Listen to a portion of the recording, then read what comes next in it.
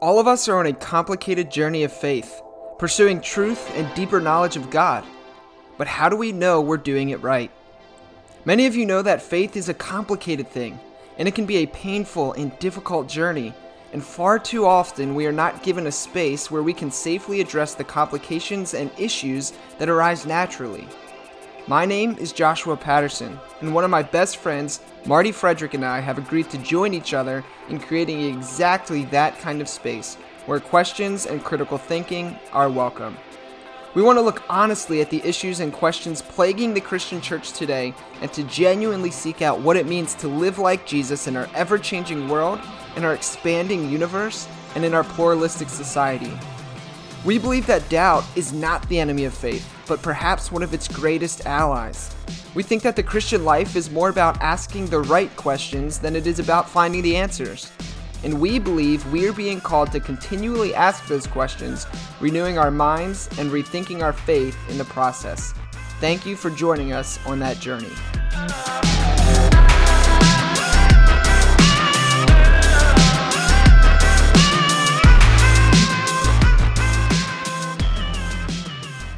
All right, well, welcome to another episode of the Rethinking Faith podcast. As always, my name is Josh Patterson, and with me today from his super secret lair, the Fortress of Solitude, is my co-host, Marty Frederick. Marty, how's it going, man?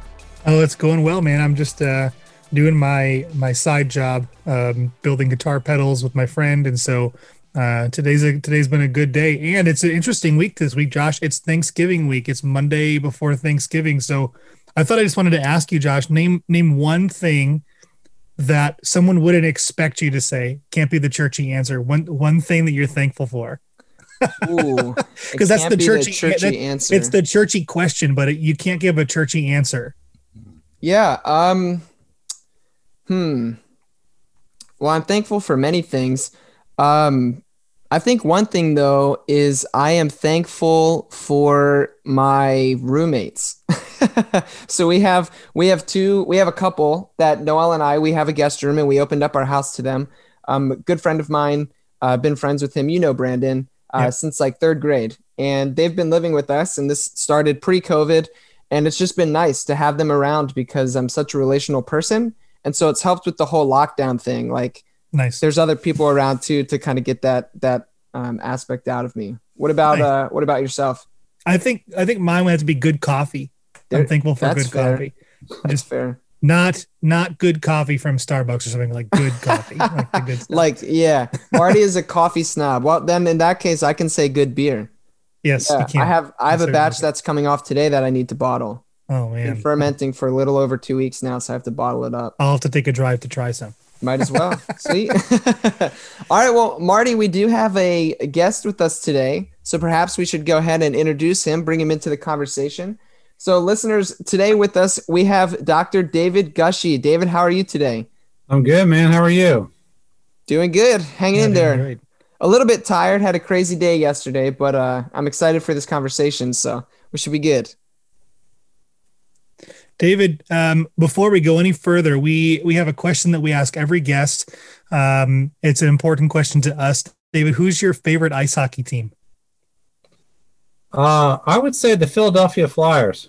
Okay. Because I had 3 years in Philly, and that was the first time I cared about hockey. And they were, and the fans in Philadelphia were just rabid about hockey, about all their sports, really. So they had a pretty good team during those years. It was the late early 90s. So anyway, yeah, I'd say the Philadelphia Flyers, even though I only lived there 3 years and haven't been back much, but yeah, that's my answer. Nice. I'm from the Chicago area, so the Blackhawks are my team, and I remember that was when playing the Flyers in the Stanley Cup one of those years. That was in the 2000s when the Blackhawks had their dynasty. That was one of the tougher series we had to play. So. I can tell you that I've never been asked about my favorite ice hockey team. So that tested my sharpness. I'm ready now. I'm ready for whatever you Yeah, guys. perfect. We're just trying to get your mind activated and Oh yeah, that's help, cool. help wean you into the conversation. Yeah. Yeah.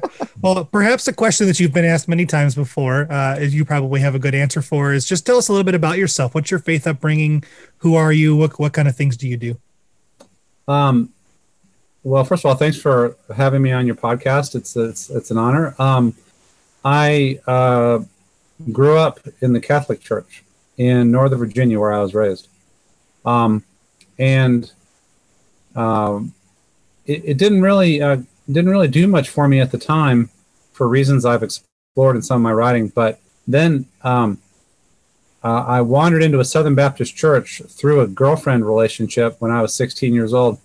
And I had a really dramatic conversion experience in that Southern Baptist church, and it really, really took. I got baptized, joined the church. I ended up being president of the youth group within a month, which was really silly. Just did everything. Was in there every time the doors were open, and so Southern Baptist. At that point, I was all in with the Southern Baptist from like the late 70s. All the way through the Southern Baptist Convention controversy. I went to Southern Baptist Seminary, became ordained. But then while I was at seminary, I fell hard for the discipline of Christian ethics. And so I went on and got a PhD at Union Seminary in New York. But then for my first job, I went back to Southern Baptist Seminary in 1993. And it was a mess. 3 years there. In 2007, I moved over to Mercer, where I am now. Mercer is a more progressive Baptist school, kind of left the Southern Baptist behind. And one other little piece of the story is, beginning that time in Philadelphia in the early 90s, I picked up the evangelical label. I picked it up through Ron Sider, who was my boss there, and wrote Rich Christians in an Age of Hunger. Yeah, you've got If Jesus is Lord right on your shelf. That's right, yeah. So he was a key mentor in my life. He employed me for 3 years when I was a doctoral student. And I really appreciated his peace and justice evangelicalism. That worked for me. But I grew disillusioned with evangelicalism as an identity gradually over time, but really decisively within the last 10 years. So I'm a post-evangelical now who goes to a Baptist church that is progressive. I also go to a Catholic church with my wife, and I'm in that post-evangelical kind of wilderness, trying to figure out how to maybe have something to say in that world. Wow, yeah, you've kind of been in a lot of different circles. That's really great. I also grew up Catholic, but I found a conversion experience for myself in a more of like an evangelical free church, but similar sort of story. And then David, just one other sort of bio question that we've been asking lately, just to get to know people a little bit. Our podcast is called Rethinking Faith. What would you say is the most important aspect of faith that you've had to rethink?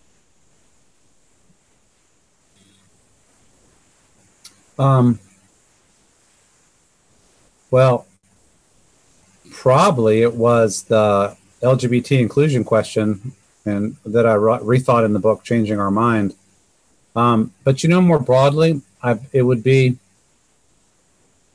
being able to see that Christian failure does not mean Jesus has failed. To kind of detach the integrity of my faith from disappointment with Christians and Christianity. Yeah, that's huge. That's a big one. That's a good one too. Thank you for that. And so today we're excited because we have you here to talk about, and you mentioned it, your most recent work, which is called After Evangelicalism, The Path to a New Christianity. And so for starters, why did you write this book? What compelled you to do so? And who is this book for? Always a good question. Always two good questions.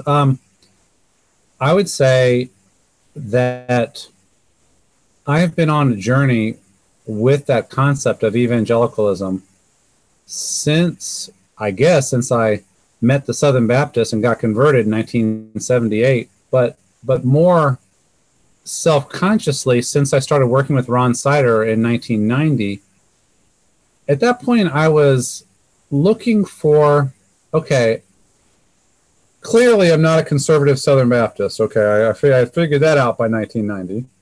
But what am I? I went to Union Seminary in New York, which is a liberal/radical Protestant school, and I didn't feel quite at home there either. And so I was trying to figure out, okay, I'm not Catholic, I'm not Southern Baptist, really not totally comfortable there. I'm not Reformed, I'm not Mennonite, I'm not Episcopalian. What am I?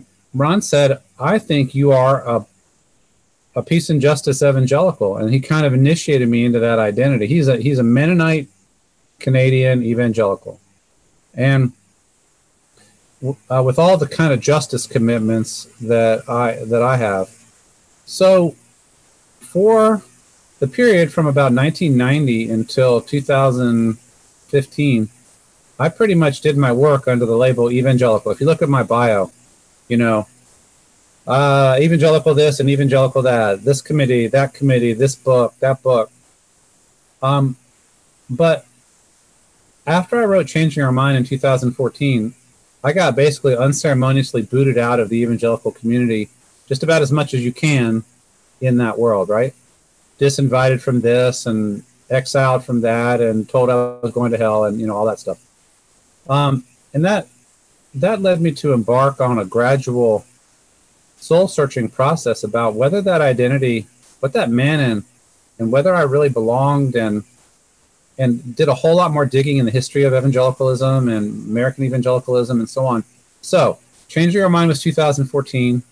Then I wrote a memoir called Still Christian, which came out in 2017, which told my spiritual journey, including essentially regrouping after having my world shattered after I wrote Changing Our Mind. But then this book is basically a theological reconstruction effort. It's like, if evangelicalism, is it true that it's not really viable for me or for a lot of us anymore? Yes, okay. Why not? So I do some of that.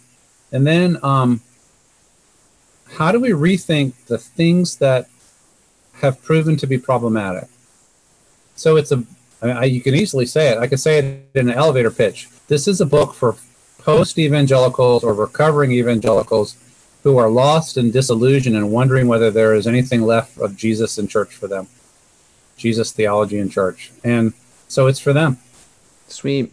Yeah. Yeah, and we see, because there's definitely this like mass exodus of people, especially people around my age. So I'm 26 years old. And younger, just this complete disillusionment like you're talking about, and you touched on that in the book, and that's actually a lot of our listeners fall into that category as well. So listeners, this is for you. That's cool. I thought so. And in the book I talk about, I use the image of, you can use different kind of spatial images, but the cover of the book is a maze, and I use the image of like people who got stuck somewhere in the maze. Like a picture of a maze that you can't get out of, So here's somebody who gets stuck. They can't find their way out. They got stuck over sexuality. They got stuck over biblical inerrancy, or over the whole idea that to be an evangelical, you have to be a Republican or even a Trumpist, right? Or over you can't believe in climate change, that's a liberal thing, or whatever. And so I kind of pinpoint those areas where people had their faith shaken or shattered, and try to provide some different approaches to help people get out of the maze and find their way ahead to Jesus.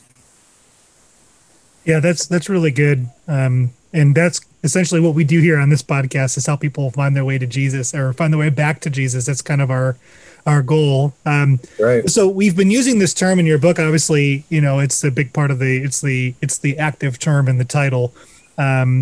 Can you define what evangelicalism is? Josh and I were talking about this before we logged on with you today, and I feel like there's obviously these huge negative connotations, but then there's also this group of people that don't believe that is a negative term. So can you define what you're referring to when you say evangelicalism? a lot of the fun for me in writing the book was digging around in that question all over again. Because you can define evangelicalism in different ways.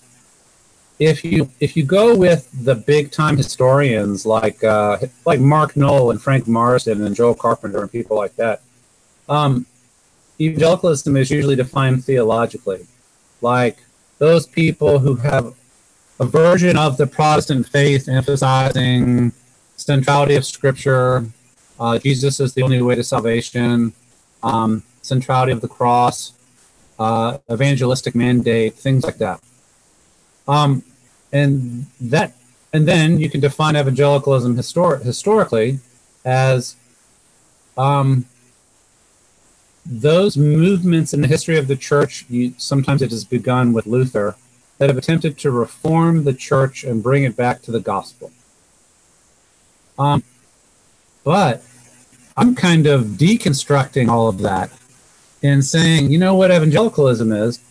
For me, for this book, it is the label that a group of fundamentalists chose in the 1940s to describe their own reform movement within fundamentalism,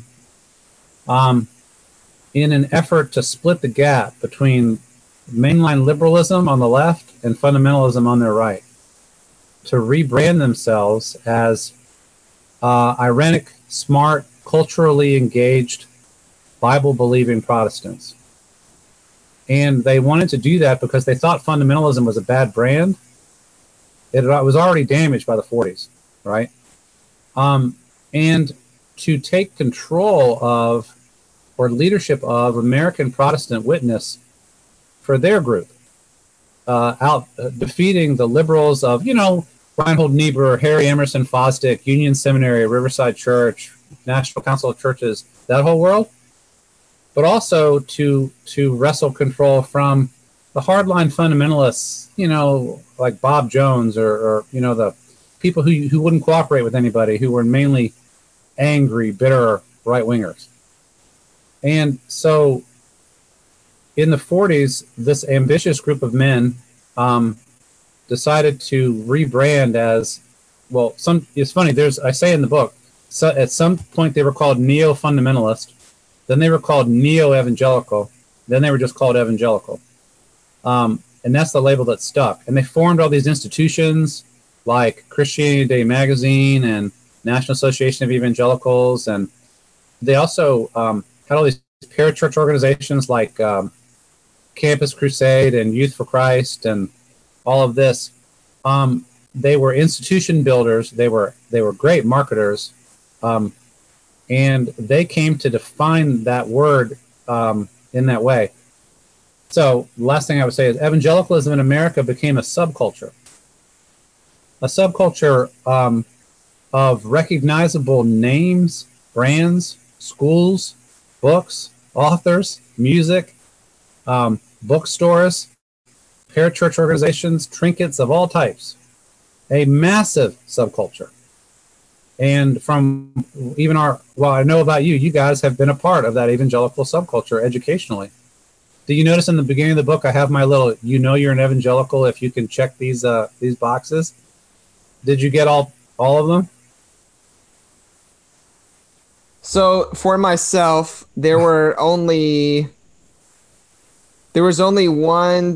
2 of them that I didn't check out of the 25. Uh-huh. So 23 out of 25 is pretty good. And actually, I remember when I first started reading this, I was reading that section right just before dinner time, and I sat down at the table with my wife and with that couple that lives with us.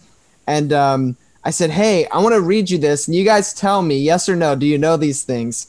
And everybody was within the 20-plus category. Yeah. Yeah. See, that's the subculture. If you go to a Catholic church and open the book to that page and hand them that, they would have no idea what that is, right? Or if you go to the local Episcopal church, they would have no idea. So we are all veterans of that subculture. In fact, it can be described as a consumer subculture, a massive one, multi-billion-dollar consumer subculture. But so evangelicalism is that whole world, and you can slice it in different ways depending on what kind of thing you're wanting to talk about. But I'm talking about that world in America in particular.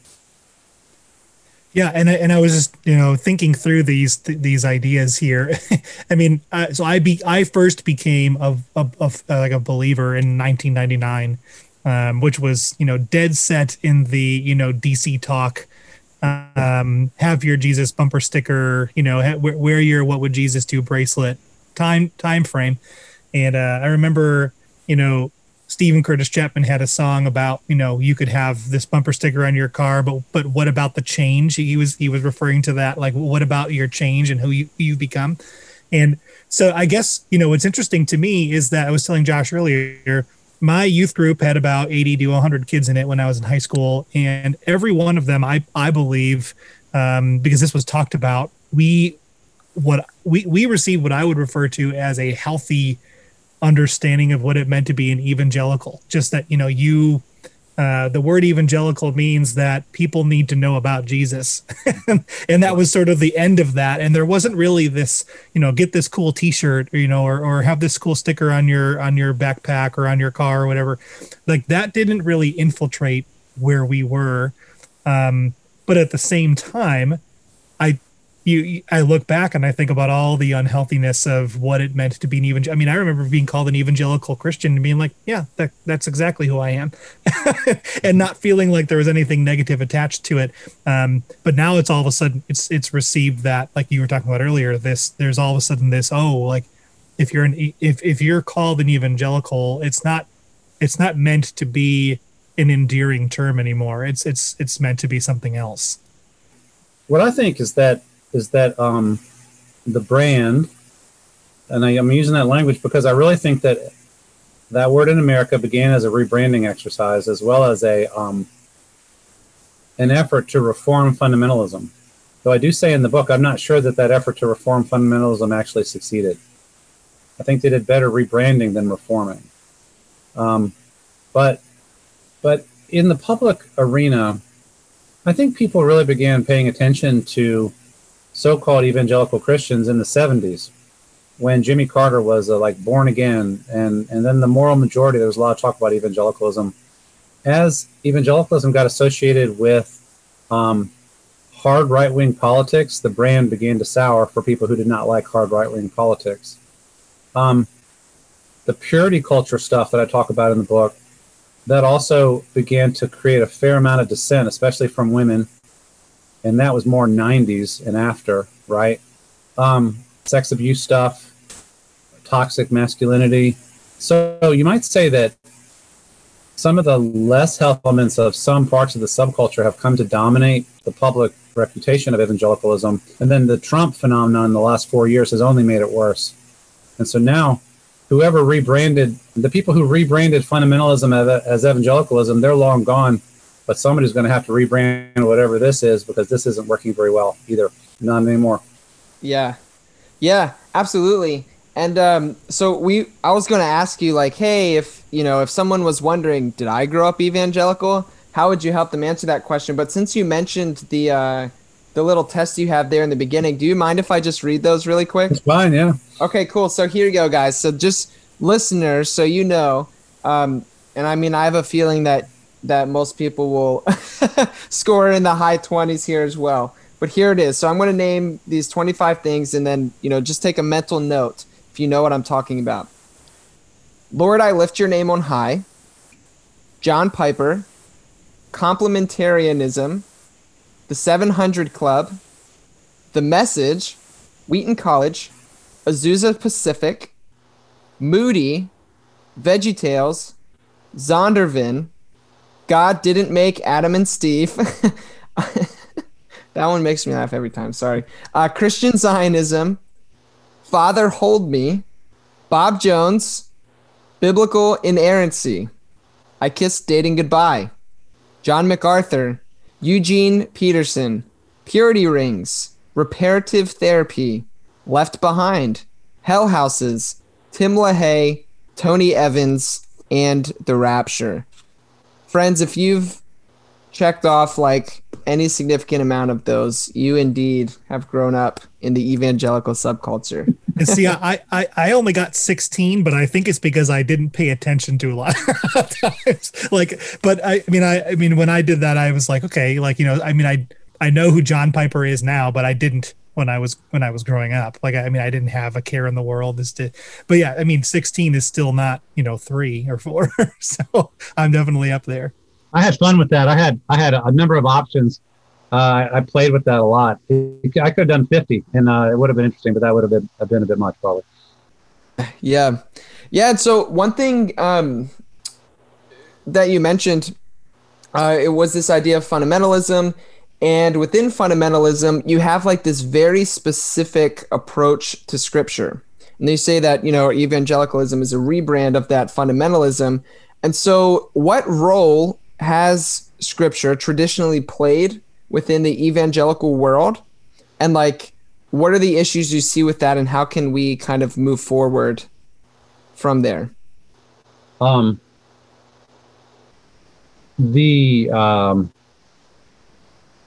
Here I see very little difference between fundamentalism and evangelicalism.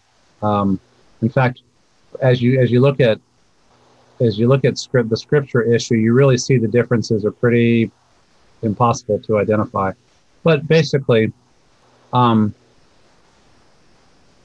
very exalted view of the truthfulness, inspiration, and authority of the Bible, and a privileging of the Bible over any other source of knowledge when it comes to anything that really matters.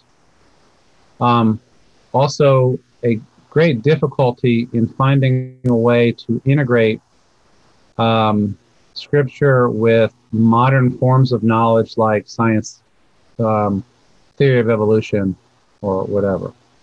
Also, the Bible occupies a kind of a place in the fundamentalist and evangelical subculture that has sometimes been described as a kind of idolatry. Bibliolatry is a term people may have heard of. And an exalted sense of certainty in an uncertain world. If you want certainty, all you have to do is open the Bible and read, and you have certain answers.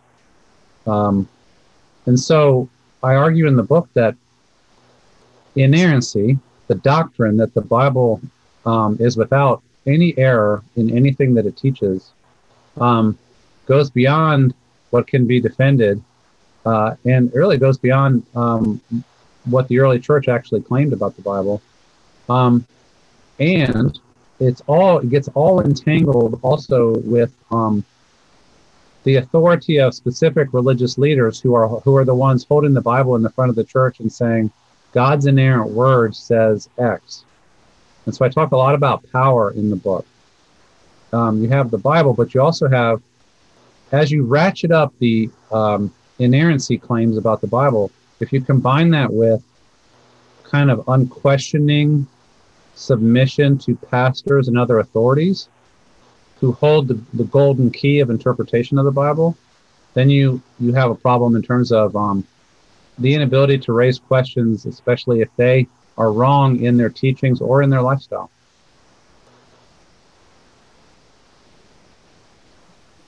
Yeah, I appreciate that, and that's definitely a place that the biblical inerrancy aspect has been something that we've unpacked here before on the podcast, and it's been always, I'll be honest, maybe a measure of my personal evangelicalism past. That was something that was new to me when we first started unpacking it. That it was questioned, I guess, even that was even something that was even brought to the question. And then, David, you say in the book that we should abandon fundamentalist evangelical dogmatism, replacing it with Christian humanism. Can you unpack that for us a bit? Yeah, the book goes into a broad account or discussion of how do we know what we know, right? Where do we go to learn things that can help us make sense of our world and follow Jesus? And so I first tried to destabilize the idea of inerrancy while still saying the Bible is a really important even indispensable resource for Christians, but there are other ways of knowing things. So one aspect of what I end up calling Christian humanism is we must try to access the best insights of all human learning and knowledge.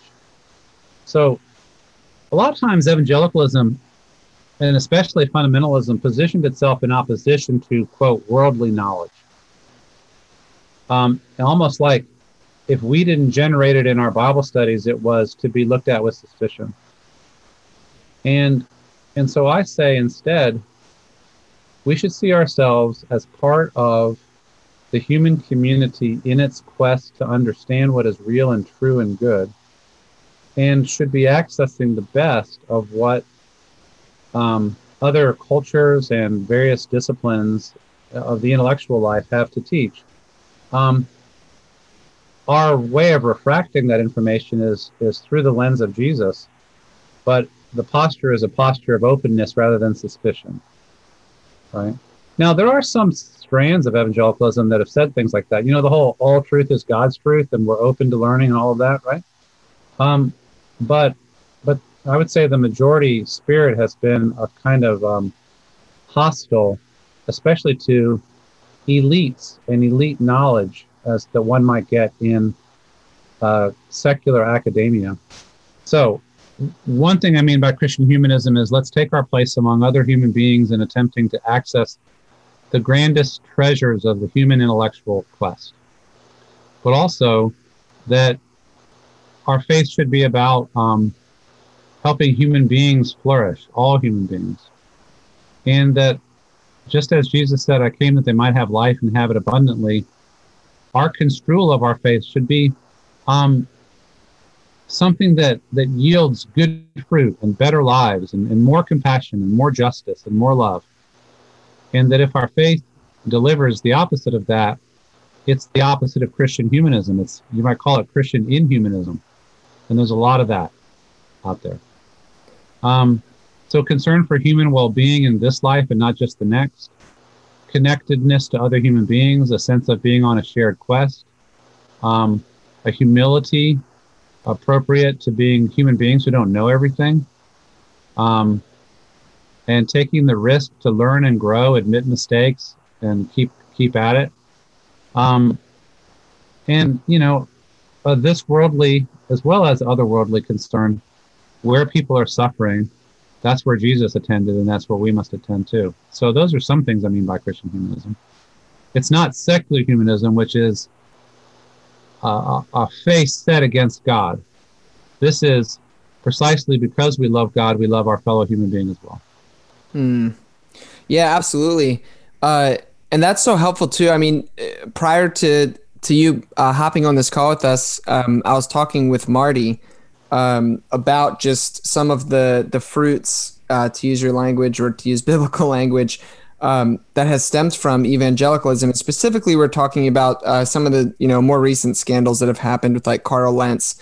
And it just seems like the fruit, or like the proof is in the pudding, that like bad things are happening. Yeah. We're creating these systems in churches that are producing really nasty things, narcissism and moral failures. We have a mass exodus of so many people walking away from the faith or turning their back on Jesus because they think that that's what they have to do because their experience doesn't line up with what they've been told. I remember specifically, I had just finished preaching and a gentleman approached me with his Bible in hand. He had it in a nice, leather cover with the zipper, his name engraved on the front. And he said, "Josh, that was a really nice sermon and all, but I got to tell you, I really don't appreciate how you quoted different authors and theologians in your sermon." I was like, "Oh, why is that?" And he said, "Well, the only book that I read is the Bible. That's the only book that has all the information, all the answers, all the stuff we know. So I don't need to read anything else. It's all right here." And like that, breaking free from that, right, to get to the epistemological question, the how do we know things, is so important. I really personally really appreciated that chapter where you did do the destabilizing of inerrancy, because I think that's, in my honest, humble opinion, once you start reading the Bible and take it seriously, inerrancy kind of just falls away. Totally agree, and I say that in the book. Yeah, absolutely. Yeah, so it's like because I take the Bible more seriously and kind of try to take it on its own terms. Yeah, that's been super helpful. Just overall. Think about it. Think about that posture of the guy with the zipper Bible, right? He's saying there is nothing to be learned from any other source. That's a remarkable statement of closedness to the God-given human mind and everything that all the gifts that human beings have been able to, the creativity, the breakthroughs of mind and spirit. It's unbelievable, really. The overall posture of opposition to worldly knowledge. I understand because there's some stuff out there in the world that I disagree with too, but you got to engage it. You got to know what's out there. We don't need to be afraid. I think the posture of fundamentalism and evangelicalism has often been a posture of fear. And that ends up choking out faith in the long run rather than enhancing it, I think. Yeah, because to me that's interesting because on the one hand we'll say something like, we really need to cling and look inward and build our faith up, and Jesus is our number one, and there's nothing else I need to know. I don't need to learn anything from any other source whatsoever. But then at the same time we'll celebrate church musicians that didn't learn how to play their instrument from reading the Bible. Like they learned that from a teacher, they may have had lessons, but also a lot of younger church musicians didn't learn from listening to Christian music. They learned from listening to secular music. And I think there's something to be said there, if you're only willing to look inwards to one source. We will celebrate the gifts that God gives to all of us, but only if it falls within this list of 12 gifts or 13 gifts or whatever, Yeah. But I think that there are gifts given. The gift of the spiritual gift of teaching.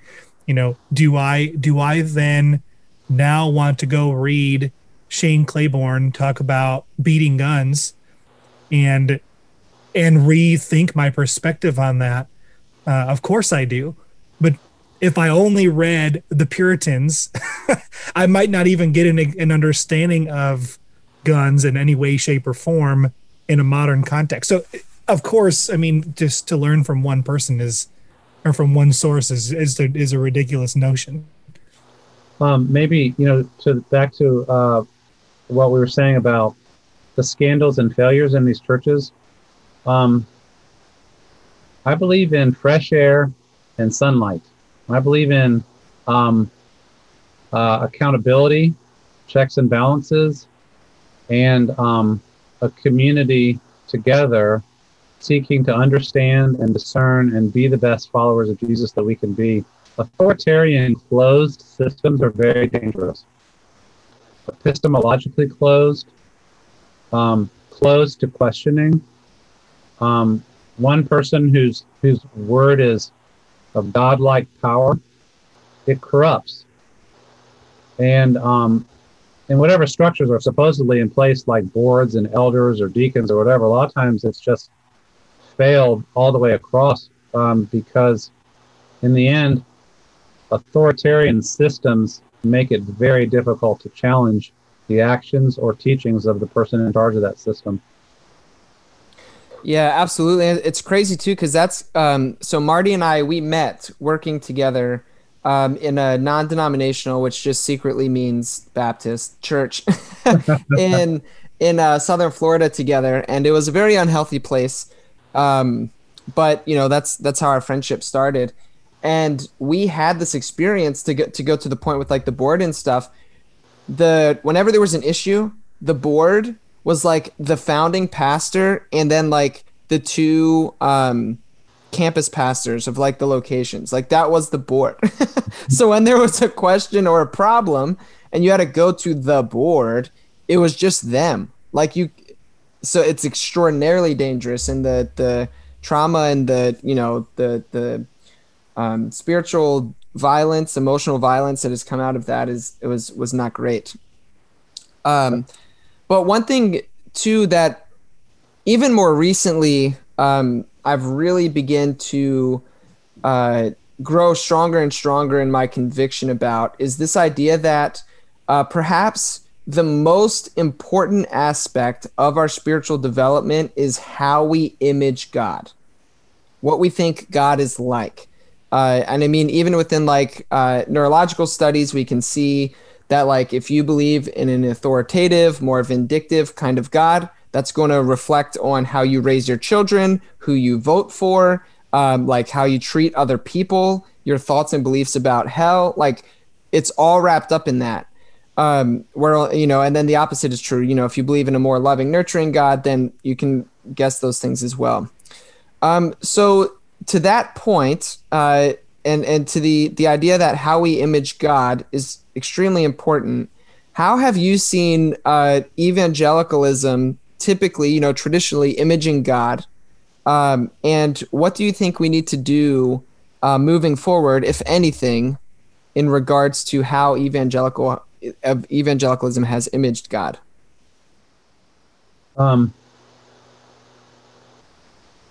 I explore that to some extent in 2 chapters in the book, one that kind of works through the Old Testament and one that works through the story of Jesus. And I think that there is no single evangelical account of God. I do think that there's a pretty powerful strand of now, especially the inscrutable, commanding kind of reformed God who chooses for salvation and damnation, who orchestrates, ordains, or actively permits everything that happens, who is to the universe kind of like some of these pastors are to their congregations, right? Utterly in control, and not to be challenged or questioned. So that God is a significant strand in evangelicalism, and I would say the resurgence of a kind of neo-reformed theology around Piper and people like that, I think, has been a real problem in recent years. And is almost always associated with conservative and even reactionary politics. It's striking. Very rarely does it yield a politics that cares much about justice, liberation, or social change. In the New Testament chapter, I talk about some other kind of variations, like I talk about Jesus, who is kind of my best friend, Jesus, who is the one who teaches me how to be a successful middle-class professional, kind of romanticized, sentimentalized Jesus is, you know? So that's kind of out there, especially in some of our music. I try to propose, in the Old Testament chapter, I talk a lot about covenant and a God who wants and invites us into a covenant to make this world what God intended it to be. And then Jesus comes bringing the kingdom of God and inviting a community around him with that, you might call it a radicalized covenantal vision. But I actually think that those chapters, they were fun and challenging for me to write, because as an ethicist, I usually write about things like race and politics and sex, and that's later in the book, right? But here I wanted to probe what exactly is our picture of God. I should mention that my experience of studying the Holocaust really closely very much affected my and it does affect my account of God. Anybody who studies children being murdered at Auschwitz is going to have a hard time with a deterministic God who controls everything. And you end up with a theology that, at least I do, that heightens human responsibility and the suffering and sorrow of God over what human beings do to one another. Yeah, absolutely. And that is one of the key aspects for me. So listeners know this about me. I'm very much swim in the worlds of open and relational theology, and things exactly like you're talking about, the Holocaust, really kind of pushed me there, because maybe there's something wrong with me, but I don't think so. I can't stomach a God who, within the deterministic perspective, everything happens. It's a part of God's plan, and God created the best possible world. So the Holocaust was just something that had to happen, that God planned and ordained to have the best possible outcome. And, the pastoral part of me kicks in and is like, wait a minute. If I was present in Auschwitz, would I really sit there and tell a mother and her starving children who are, set to be killed that, oh, this is all just God's plan for you, and it's really going to be it's better for everyone else that this happens to you. I'm sorry, it's really shitty for you, but this is God's best possible world. Like, I couldn't do it. The problem of evil is essentially what it comes down to for me, and that's why I kind of, tiptoed into open and relational theology, and kind of find myself very heavily within that camp now. Yeah, that name for what we're talking about here is more recent, but it's really the older strand of that is, you might say, for me, I call it Holocaust theology in the book, because beginning with the Holocaust theology that began to be written after the Holocaust, the idea of a deterministic God, when you study the Holocaust in detail, it's just obscene. It's obscene. So the human beings bear fundamental responsibility for what happens here, that we are accountable, that when you see factories of death, God is not the author of that, we are. And we are accountable for that. And we are accountable for creating a livable world for all human beings. I quote one of my professors in the book, The Burning Children Test, Irving Greenberg. No statement, he said, Rabbi Greenberg, no statement, theological or otherwise, should be made that would not be credible in the presence of burning children. And he was talking about children who were burned alive at Auschwitz. And I believe that. I believe he's right. So therefore, vast components of what passes for evangelical theology to me are ruled out utterly and completely by that test. Yeah. And I think that's been something that I've been working through too, is we've been talking about, we've had different open relational theologians on the show, and there are aspects of it that I'm not quite on board with yet, but the idea of something like the Holocaust does ring as, the person that, grew up evangelical free, worked in a Reformed church, worked in this non-denominational church, was swam in these circles. And the problem of evil was one of those, either, well, that's just God's plan, or, oh, I'm so sorry that happened to you, that's just God's plan. And so there's your range right there, the whole range. Yeah. Right. And so it's definitely that, and sometimes in the Reformed circles, I think sometimes the answer is, if you can't figure it out, God's just a mystery, and that's just not something you'll ever figure out. And oftentimes I think that can be challenging for the person that's going through the trauma in that moment.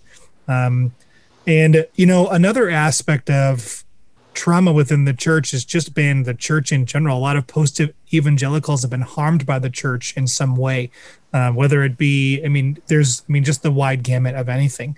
In what ways do you know this to be true? But how can we fix this? What can we do to change the church harming people?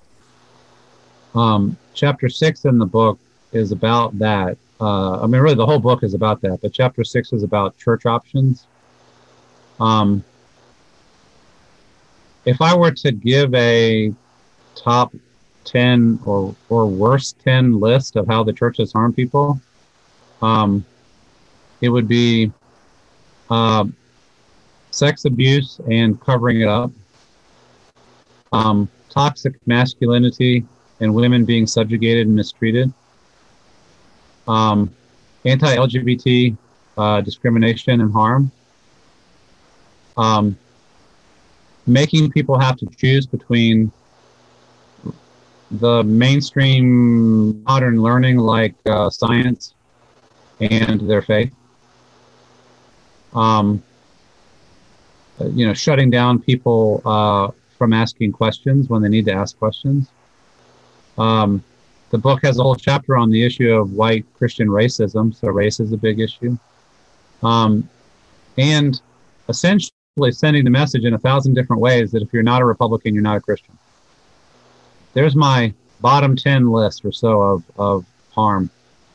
And partly in there is authoritarian systems that are not open to challenge. So I in that chapter, I basically say, I do believe that people need community and that Christians, to retain a living faith, need other sisters and brothers to go through that journey with. And I explore, well, where to go to church or to find church. And I talk about, some people are kind of like transitioning evangelical churches into themselves becoming post-evangelical churches. In other words, some churches themselves make this transition. Some exiles and refugees leave evangelical churches and they go to mainline churches. And I'll talk about some of the mainline options, like the Episcopal Church or the United Methodist Church, and some of the good that is to be found there, and also some of the challenges. Some head over in the more traditional direction and look to Eastern Orthodox or Roman Catholic, and say, I want the liturgy, I want the mystery, I want the tradition, and I want to just kind of sit here and smell and worship, and that's okay too, Some are finding virtual community. Really, the podcast is their community, right? Or just friends who get together at the pub or at the house.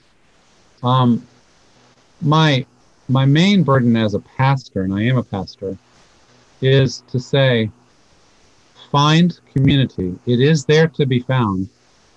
And don't let your faith kind of die out because you're disillusioned by this form of community. The problem is not, I say this, I've heard from a couple people who really appreciated this. The problem is not Christian community. The problem is this version of Christian community. So find a different version of Christian community. It's really available, and here are some ways to look for it.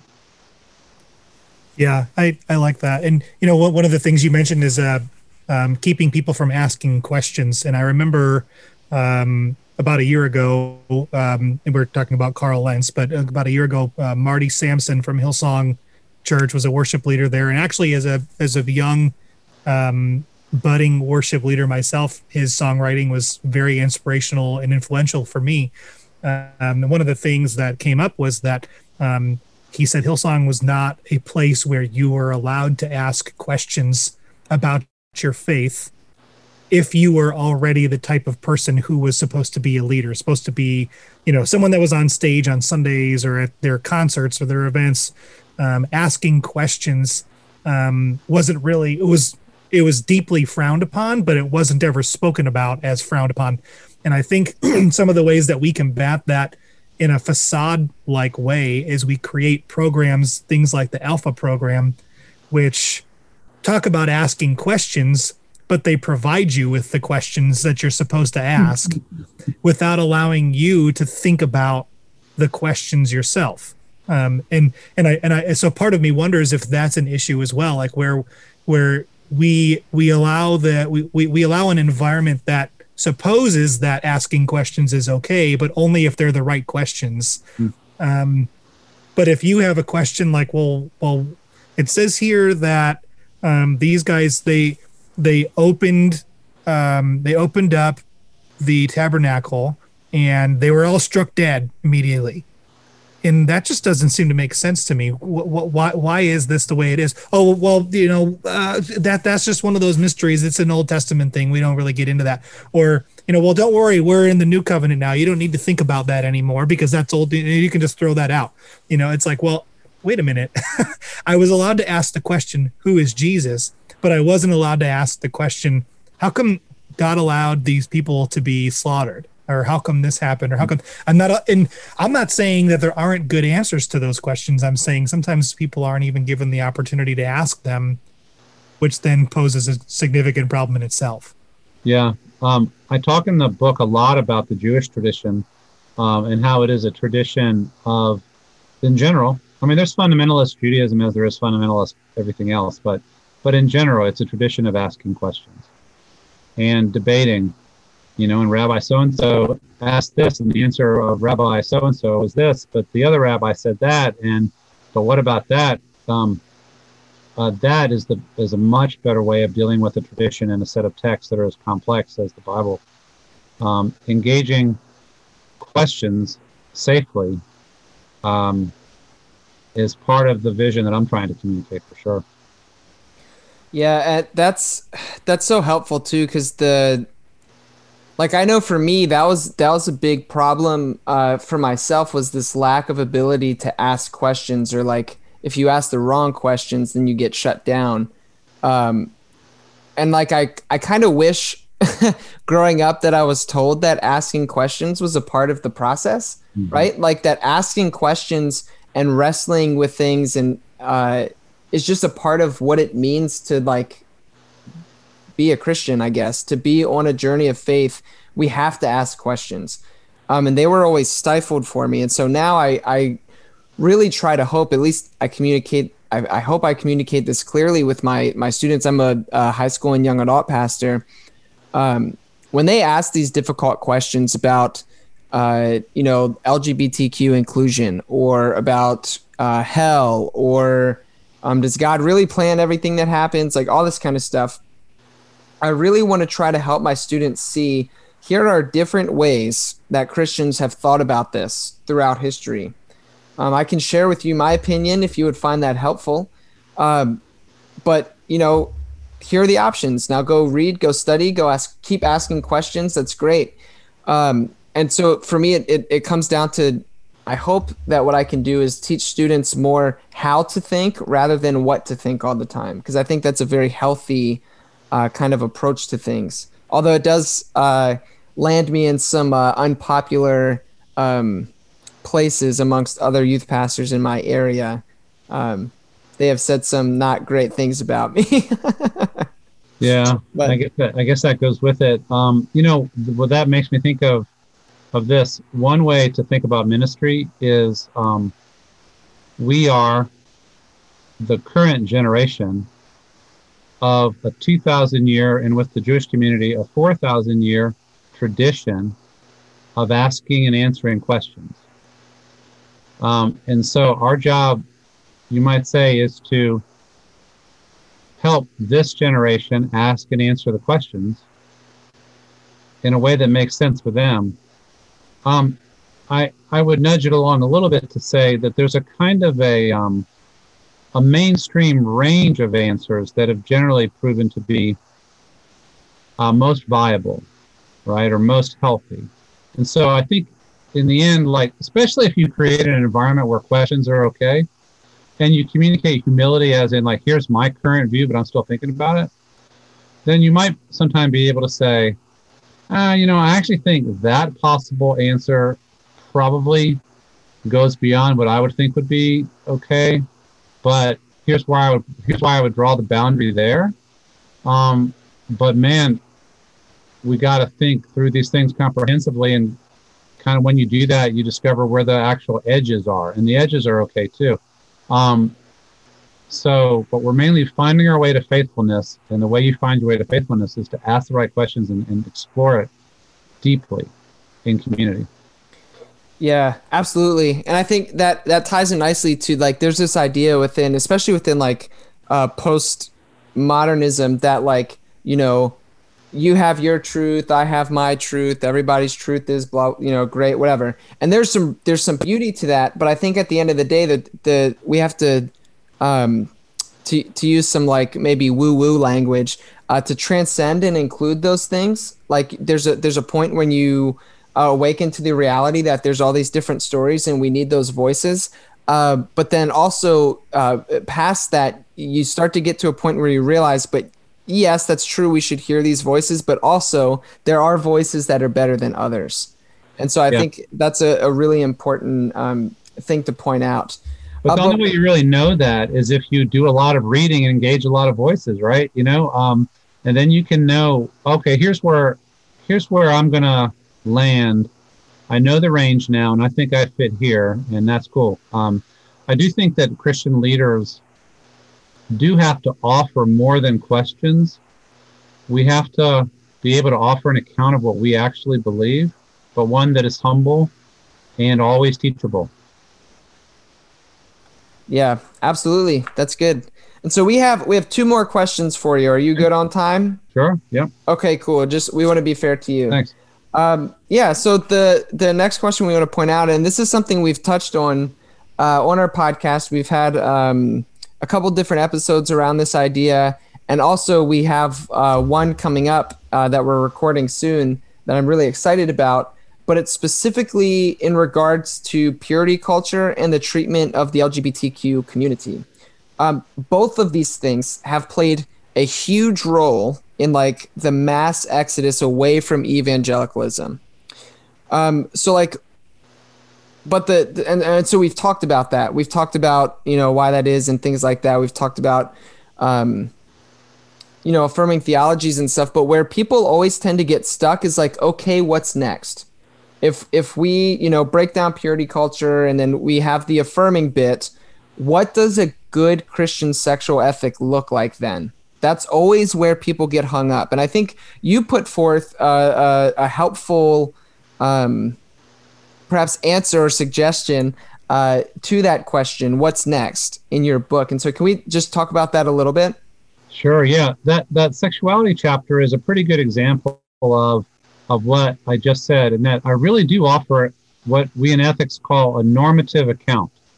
That is, here is what I think the principle should be, and some of the rules that go with it. The danger of destabilizing traditional interpretations is that people often can't figure out what's next. They never can land. They're just confused. And that's not too good, right? So my approach is, I call it marital/covenantal. And I think I use the language of realism a lot in that chapter, kind of covenantal realism.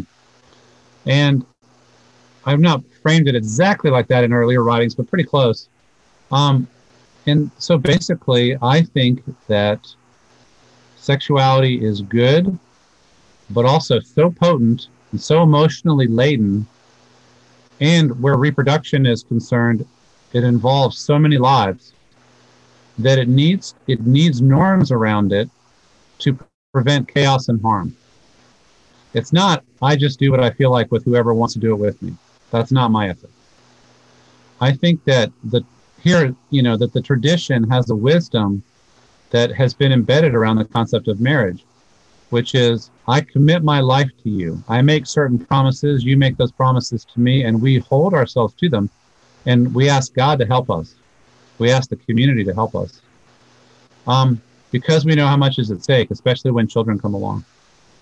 And so a covenant is a sacred exchange of promises that binds behavior between two people. And marriage is a covenant. There are other kinds of covenants too. And so sex,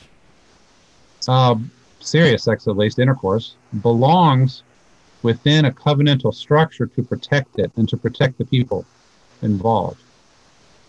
Now, what the tradition said is that only straight people can make such covenants, because it was not able to account for the existence of same-sex attraction or of same-sex orientation. And the only way it could deal with it was to attempt to erase it or deny it or suppress it. Or, gradually over time, the existence of homosexuality was maybe kind of acknowledged, but the idea is you must be celibate or you must change.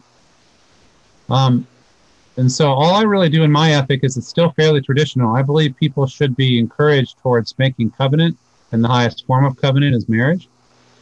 But that gay people should be invited to make the same kinds of covenant commitments as straight people, and that both should be recognized by the church. So I'm not for polyamory or polygamy. I'm not for kind of anything goes or just as long as you consent. Though in the chapter I do talk about how we have to have rules about that too, right? But that the norm is covenantal and marital. And that our society is very confused about that. And that the church hasn't helped, because we've mainly been beating up LGBT people and saying that's our ethic, right? Meanwhile, our marriages have been deteriorating and falling apart at the same rate as the culture as a whole. Actually, one of the most beautiful things of the last 10 years to me has been watching really devout gay couples in the church when they're accepted, wanting to get married last 5 years, and saying, what you straight people have been treating so casually, we want to treat as sacred. We want to have the chance to make a lifetime marriage. So in an odd sense, devoted gay and lesbian married couples are or can be a source of renewal for marriage in the life of the church. How about that for radical? I love it. That sounds, yeah, I love it. Like the whole like countercultural subversive flip there sounds very much like Jesus. Yeah, you want to know where to look for a source of renewal. Look for those gay couples who were told their entire lives that they were evil and dirty and that they could never have a legitimate sexual relationship. Yeah. When they are given a space in which they can actually make a Christian covenant, they take it very seriously. Absolutely. Yeah, that very much has been my experience. I mean, I worked in a church, it was a Methodist church, where the worship pastor was an openly gay man. But also there were numerous couples within the church that were gay and married. And just one that comes to mind was just this beautiful couple. They're lesbians, and just thinking about them brings a smile to my face. And their daughter, Danielle, is such an awesome person, and they're just such a great family, and they are a backbone of that church. Yeah. And yeah, so absolutely. And those kind of personal experiential things, being in relationship with people like with Len and all, just really that pushed me over the line, so to speak. Yeah. The experience, because something that obviously you don't know is that I have one gay brother and one brother. My other brother is within the category of I just love people. I don't care either way. Right. So pansexual, I guess, is how he would fall. But yeah, so I appreciated that. By the way, what you just articulated about you have learned from people that you love, your brothers, this couple in the church, that's part of what I'm talking about. There's a certain strand of evangelicalism that says it is wrong for you to learn anything from them. They can't teach you anything. Your job is to teach them Romans 1. And you're saying your job is to learn and figure out what Romans 1 and other passages mean in community with them. And that's a difference that is huge. Yeah. Why we're in this conversation together, because I think we agree on the significance of that difference. Oh, absolutely. Absolutely. It's huge. And even too, just the relationship. So the guy who's the worship director, Chad, good friend, he's been on the podcast before. But what was crazy was like going to a service on Sunday morning and then being led in worship by Chad and his team. There was zero denying that God was active and present in that moment. Like, Chad is gifted. Chad was put on this earth to lead people in worship. Marty knows what I'm talking about because he's done some worship stuff with Chad before. And like, for me to deny the presence of the Holy Spirit, of God, whatever language you want to put to it, in what Chad was doing on Sunday mornings, I would have to lie, deny my experience, deny the reality. God very much actively works in and through Chad when he leads worship. And like, I don't want to stand in God's way of something like that. So that was another huge teacher for me. And that my relationship with Chad, my friendship with Chad is a huge aspect in my life, even today, as to where I fall within these kind of conversations. There's a whole community of evangelicals, or maybe on their way out evangelicals, who are torn to the gut on the LGBT issue because they know that about people like Chad or their own version of Chad, but they can't quite get there intellectually because of how they've been taught to read the Bible. And so they're just conflicted to the core. And part of my, I guess, what I could say is my God-given calling over the last decade or so has been to help them get there. And I think we're actually gradually winning that. But still, there's an awful lot of casualties, an awful lot of excluded people, and a lot of harm. Yeah. Well, and I recall back to my first full-time ministry experience. I was invited to come and share my testimony at a Bible study that was called Men Finishing Strong. So it was for a group of seniors in the community. It was a small community, so it was multiple churches that came together. And when I finished sharing my story, just said, hey, does anyone have any questions, anything that you want to get to know about me? And the only question I was asked was by a guy who was probably in his upper 60s or mid 70s. And he said, say that you minister to two guys in the youth group now, and in a few years, they come to you and they say that they're gay and they are getting married to each other and they want you to do the ceremony. Would you do the ceremony? And I looked at him and I said, the church has done a really bad job at loving gay people. And that's all I said. And he said, well, you haven't answered my question. And I said, yes, I have. The church hasn't done a very good job of loving gay people. And I don't think that your question is being posed because you genuinely want to know the answer. And people he was floored that I said that, but there was a couple men in the room that actually clapped because they just appreciated. I mean, to me, it's a breath of fresh air to welcome in this idea that they're not homosexuality is in men and women that are a part of that community. They don't exist to be pushed out of the church. Like that's not the purpose. Like, and that's not our job as ministers and as Christians to say, hey, let's figure out as many ways as possible to push them away from Jesus. It's the opposite. And and the reality is it's the same for everybody. It's never been, hey, like I don't recall Jesus ever saying to someone, hey, when you go to this town, try to figure out as many ways as possible to make them uninterested in what I have to say.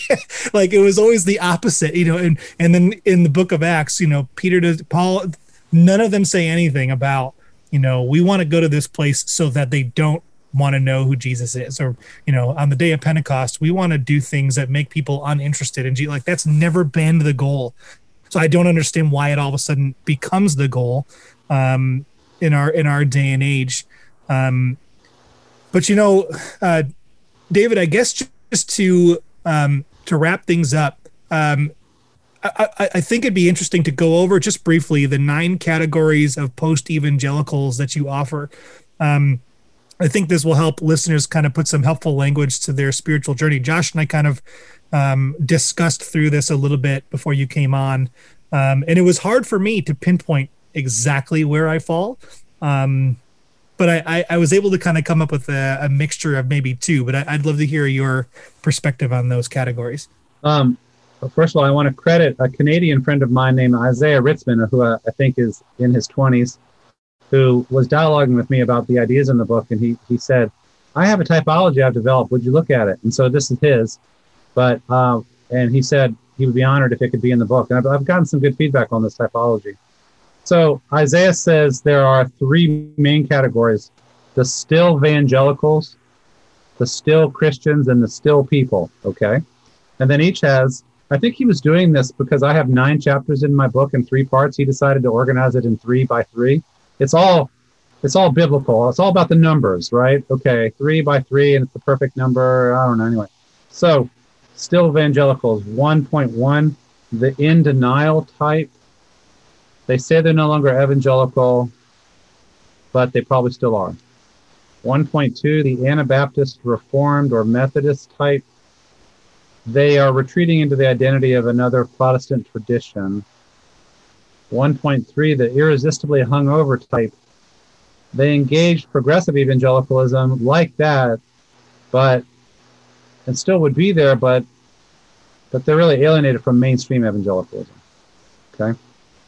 But still Christians are kind of people who are really more clearly post-evangelical. And Isaiah gives us the high church type, Roman Catholic, Eastern Orthodox, the liberal Protestant type, and the exiles. So they don't have a home. They know they're still Christians, but they haven't been able to find a church home. And then the still people type, 3.1, the Jesus rocks types. They still identify with Jesus, but they can't do church anymore. The no looking back type, they're agnostic, atheists, or they join another church.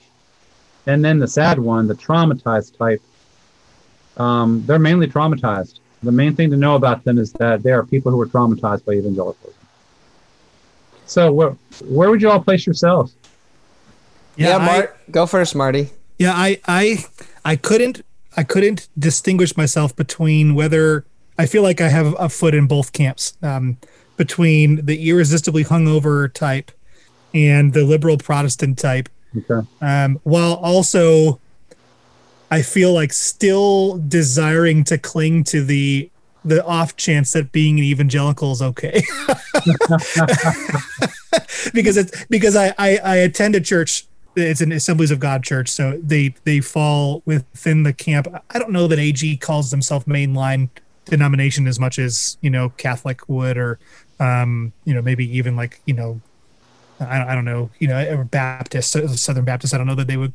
AG would say they're mainline denomination, but I definitely see within what is done on Sundays and what is done throughout the week as an outreach geared ministry, as a desire to reach the community around them for Jesus, which to be honest, to me is the quote unquote healthy definition of what it means to be an evangelical, where you're wanting people to know who Jesus is. Yeah, and that was what I was first taught. I mean, and so if one could possibly salvage evangelicalism, it would be essentially meaning evangelistic. I want people to know Jesus, period.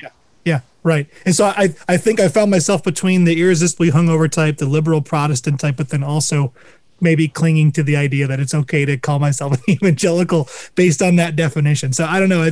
I'm kind of in a weird space. All right. What about you, Josh? Yeah. So for myself, I'd want to touch on too. I'm definitely somewhere in between liberal Protestant and the exiles. But then there is a touch of the traumatized bit within there. Yeah. I do have, or I experience, whatever the right language is, both anxiety and depression from experiences that I've had within the evangelical community. I'm really sorry. So that I have an amazing spiritual director, though. Her name is Sid Holsclaw. Perhaps you've heard of Jeff Holsclaw. That is her husband. Yeah. So Sid is my spiritual director. I call her my therapist, but she gets mad at me when I do that because she's like, I'm not a therapist. You signed a contract acknowledging that I'm not a therapist. Like, all right, Sid, you're my therapist. But she's my spiritual director, and that has been insanely helpful overall. But yeah, just mostly for me, there was more trauma has come, not so much from the theological aspects. Like if you know the Enneagram, I'm a 7-wing 8. So that challenger part of me loves to I'm the person that if someone says, hey, like when they told me don't read Love Wins, I was like, okay, well, I'm definitely going to go read that now. So I have that. So the theology stuff wasn't hard. I kind of always asked questions anyway. The trauma more came from the systems within the evangelical church, overall. I hinted at earlier, but Marty and I both worked in an extremely toxic church that was not helpful, full of narcissism, gaslighting, emotional abuse, spiritual abuse. So that's where my trauma more so comes from, and I've been working through that. And I don't think it's fair to say that's limited only to the evangelical church. That's unfortunately a huge issue throughout Catholic, Protestant, mainstream, whatever. But yeah, so that's kind of where I find myself. This traumatized type is no joke. I mean, there are people who are in lifetime therapy because of things they experience in evangelical families, schools, and churches.